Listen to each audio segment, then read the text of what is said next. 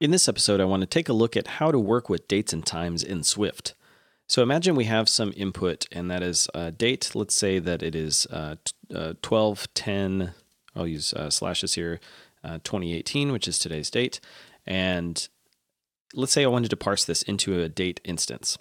For that, I would create a date formatter, and I would set the date formatter on our formatter to a string that matches up with each one of these pieces. And so you can see that we have a month, we have a day and a year, and I just happen to know that this is going to be capital MM, so lowercase dd, and for lowercase y's for that. And how did I know that? Well, these numbers come from the Unicode Technical Standard number 35, and you could search for that and you'll get this list. It's this giant list here, and if you look down at section 8, it'll show you the date format patterns, some examples here. This is not the most readable of documents, unfortunately, and this actually led me to create nsdateformatter.com, which is a site written in Swift that uses live date formatter on the server, and so you can do things like change the date formats and sort of see what you get as a result. And it includes a reference table and examples of a bunch of different common date formats. And so this is a much easier way to look up the values that you need for a date formatter. So I can see that I needed MM for a 2-digit month, DD for a 2-digit day, and for year, you can choose between the single Y, which will use 4 digits where appropriate, or the 4-digit Y, which will use 4 digits and zero pad the results if it needs to. And doing so will depend on whether you're parsing or displaying dates. And we should probably make that distinction up front. There are two main roles for the date formatter. There's parsing, and that is taking some sort of string or int and turning that into a date. And usually this string and int, in this case, come from somewhere structured, like an API or a database. And so we just need to convert that from whatever format it's stored internally to an actual date instance we can work with. The other role is for displaying to the user. And in this case, we take a date and we convert it to a string. Now, it's important at this point to sort of honor the user's locale. This is really important because this date probably looks foreign to a lot of people. In fact, it probably looks ambiguous to a lot of people. If you didn't know that I was in the US, then you would probably think that this date is actually October 12th because the date is ambiguous. If I switch around the month and the year, or month and the day here, then we can get two different dates out of the same string. And just to finish this up, we'll say a date from string here and pass in our input. And that gives us back an optional date. So I'm just going to unwrap it here and print out the result. So you can see that it knows that it is December 10th because of my locale. So let's say, for instance, that I wanted to take something that comes from an API, and this is probably the more common case. So we're talking about parsing here. So I'm going to open up this example request here I have for the GitHub Issues API. And if we scroll down through here, you can see a bunch of different data, one of which is created at and updated at dates here. And so I'm just going to copy this value here, and we're going to come back in and we're going to paste it right there. Now, if we take a look at this date format, first of all, you notice that it doesn't run anymore because formatter date from input returns nil because this format did not match this input. But if we take this piece by piece, we can sort of see how this is structured. So here we've got a 4-digit year, followed by a literal dash, followed by a 2-digit month. And it's important to do 2 M's here and not just one, because if it was January, February, we just get a single digit here, but we want 2 digits. So it'll zero pad the month there. Same thing for the day. And then we have this T, which is a separator for time. And T actually means something else. And so we actually need a literal T in the output. And so we put quotes around it, or a single quote around it, to indicate that we want a literal T, or we expect a literal T here. And then we need a 24-hour format for the hour. And so we use capital H's there. Again, if we're confused on the specifics here, we can go over to this reference and see that this is the 24-hour 2-digit hour. then a colon, and minutes, and Xcode's trying to be helpful here, and seconds. And then at the very end here, we have the time zone, which is specified as Z. And Z means 0 or Zulu, which is how many hours or minutes offset from UTC.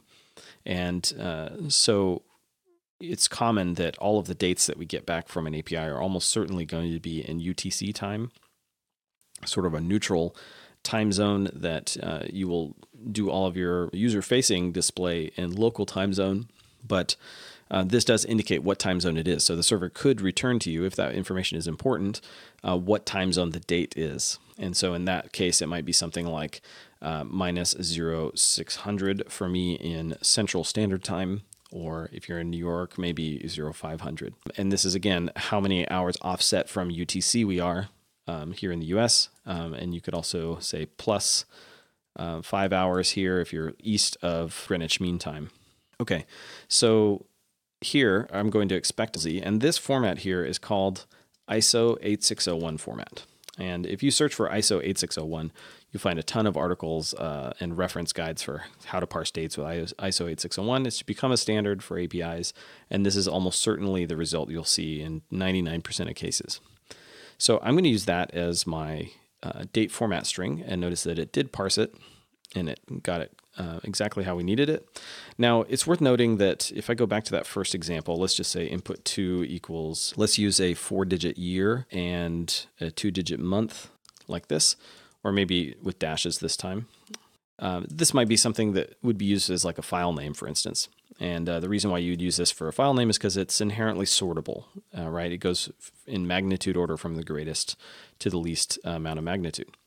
So if we have something like this that doesn't have time on the end of it, and then we create a new formatter, so I'll call this formatter2. And on that, we'll set the date format to be 4-digit year, 2-digit month, 2-digit day. And then we will say if let date2 equals formatter dot formatter2 dot date from input 2. So in this case, if we take a look at date 2 that we get back, notice that this one shows up as 06, so 6 a.m., and the time offset is 0, which means this is UTC time, 6 a.m. UTC time. Now, why is that? It looks a little bit puzzling. It's on the day that I specified, but I didn't specify the time. And so it assumes 0 midnight on that day. So 0 midnight in Central Standard Time, where I am, is 6 hours ahead in UTC time. So it converted this date to UTC time, and that's where this 6 hours comes from. So this can be a little bit confusing. And so if you're only dealing with dates and you never care about time, well, then this is probably going to be fine. But just make sure that that you're aware that when we convert to a date, the date's internal format is always going to be UTC, and it always looks at time zone when it's displayed. Okay, so these are two ways that we can, pull in dates from a string format and convert them using a date formatter. Now, if you had an int, let's say you had some value. So if we go over here into terminal and we use date gives us the current date. And if we do plus %s, this gives us the number of seconds since 1970. So I've seen some APIs that do this. Stripe is one that comes to mind where it gives you date as an integer. This is less common, but it has its benefits. One of them, things are inherently sortable. They are stored efficiently. However, it lacks the human readability part of this that I think is important, and also lacks the ability for the time to carry along with it time zone information, because this is assumed to be number of seconds since 1970 in UTC. Now, there's another format of integer-based time, which is amount of time since January 1st, 2001. And it's unclear which one this is just by looking at the number. You just have to know. And so, again, it's just a marker in favor of this type of format, which is way more explicit, more human readable, at the expense of some storage and maybe some complexity in parsing. If I did have some sort of seconds since 1970 like this, and I pass it in that way, this would be a time interval, which is just time interval now. This could be a decimal number, right? It could include some sort of milliseconds at the end of it. And if I wanted to do that, then we would say date, and then we pass in the time interval since 1970. Now, you can see here that the documentation here talks about 00 UTC January 1st, 1970 as the reference date there. But there's this other thing that they call the reference date, which is January 1st, 2001. And you just have to know which one you're supposed to use. If you're doing this from the date command in bash, then you'll use the 1971, and we'll pass in seconds since 1970, and we'll get back the same date. Okay, so now I want to talk about displaying dates. So let's say we have one of these dates. Let's take this first one here. And if I want to display this to the user, I might do something like this where we'll call this the display formatter, which is a new date formatter. And I would use a new date formatter because I don't want to use this date format anymore. I want to use a different one. And so I'd say display formatter.date format. And I might say that, at this date will look good to me if I say something like, say a 3Ms is going to give me the shortened month name, and then DD, comma, and then a 4-digit year. And I'm using the single Y here because it will use a 4-digit year where it's appropriate, where it's displayed. And so in the US, we'll see a 4-digit year, but other locales might show something different. And then I can say something like display formatter.string from date, and I'll pass in this date, and we'll just print this out. Now, I have to comment out this stuff for a second, just so that we only see this in the output. And now you see December 10th, 2018, which looks good to me. But again, I'm running this on my machine in the US, and this makes sense to me, but doesn't make sense to somebody else. In fact, that the shortened word December, this is in English. And so it doesn't really make a lot of sense for us to hard code this date format. In fact, Apple actively discourages this. So instead, when we're rendering something for the UI, we should always choose one of these date styles here. And the date styles we have to choose from are full, long, medium, short, and none. Let's choose the short one for a second. You can see that we got 12, 10, 18 like this. Again, it makes sense for me right here where I'm sitting and what I'm used to as part of my culture. But if I were to pretend for a minute, we can set the locale here. This is going to inherit the locale on your system, but you can override it. So let's say I am in ENGB culture or locale. So this is English from Great Britain, and you can see here that it's flopped the month and the day, which is arguably more sensible, but less common in the U.S. If you're rendering dates, it's not a matter of personal preference. It's a matter of what is accepted in the culture. So this makes more sense there. Now, if we do expand this out, and let's say we do like a long style. So this will more, spell it out a little bit more. Here you can see that again, it's different from what we would expect in the US. We would expect December space 10, 2018. But in Great Britain, this is more common. And again, if we change to something that's not in English, like if we go to Spanish from Spain, you can see here that it's already localizing the words in the output here, and it lowercases the D, which is also interesting. If we look at the short style, and we do that in German, notice that the separator here is dots. And so these are things that you don't want to hard code in your application. You want to leverage date formatter and locale for doing the hard work for you, and just inherit the locale on the user system in order to display what is appropriate for that locale. Now there's another area of locale which is important, and going back up to this date format here, this date formatter is also going to inherit the user's locale, and these values are going to be inherited from the user's own calendar. And so if you switched from a Gregorian calendar to a Buddhist calendar, for instance, then you're going to get the wrong values for all of these. If we want it to be unambiguous all the time, then we need to specify that the locale is a known locale that these were generated in. So let's say they were generated in something that looks like maybe ENUS, but it's odd here to hard code a locale for ENUS because this is also a geopolitical region that could potentially change its official date format sometime in the future. And we don't want that. We want our computers to work even after an event like that occurred. So there is a deviation from this called ENUS underscore POSIX. And what this means is it looks and acts like ENUS, except that it's different. And so if ENUS changes, this one won't. And so we can pass in our identifier prefix there, and we're going to get the same result here, but it is more resilient to the user's calendar and their local settings on their machine. Okay, so the last thing I want to cover is codable.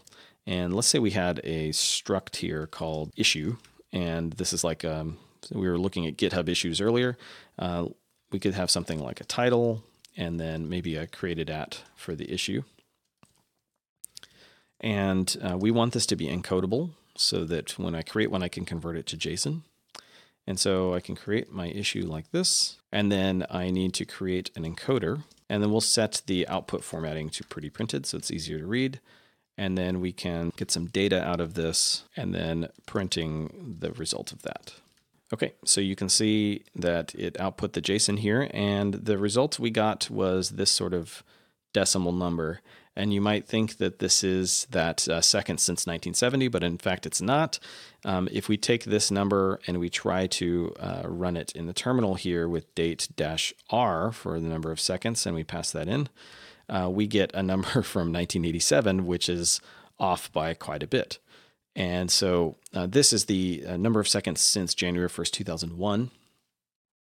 But it doesn't really matter. If you're just using Codables defaults, you can take this to JSON and then back again with decodable, and things will just work. But oftentimes we want the date to be the same format as the server. And so in this case, we can say encoder.date encoding strategy. And there's a bunch of different things here we could use. One of them is ISO 8601. So it'll do the heavy lifting for us. Now, as you can see here that it's using the same format we specified above, there are some APIs that expect sometimes they return or sometimes they expect to see milliseconds on the end of this, which would be like a decimal with 3 digits at the end, which indicate fractional seconds. And if we needed to support that, we could not use the built-in ISO 8601 formatter here. We'd have to do something like formatted with a custom date formatter. And we could specify a formatter that we want. So let's say we have a full ISO 8601 formatter like this. And then on that formatter, we'll set the date format. And I'm just going to copy this same format that we had here. And then we're going to add on decimal with 3 capital S's. And then here we can say we're going to format it with the full ISO 8601 formatter. And now you can see that it includes fractional seconds onto the end of this, which can be quite handy. Now there's another way that we could do this, and that's by using a lesser known type called the ISO 8601 date formatter. We're going to call this the ISO formatter, and we'll create it like this. Now the ISO formatter has format options, and you can pass in a bunch of different things that you want here, and one of them is with fractional seconds. And so here, if I want to take this date and use ISO formatter, unfortunately, ISO 8601 formatter inherits from formatter. It doesn't inherit from date formatter. So I can't pass it along in the same way that we did this way. But we could, however, use encoder's date encoding strategy of custom, in which case we get the date that we need to encode and the encoder to encode it into. Now here we would have to get a single value container for this encoder and then encode it. And basically that's how we would use it if we wanted to do something non-standard or something where we didn't have a date formatter already. We could do that. But if you just need to parse an ISO 8601 date formatter, you can use this class as well. And so that is a whirlwind tour of how to work with dates and times in Swift.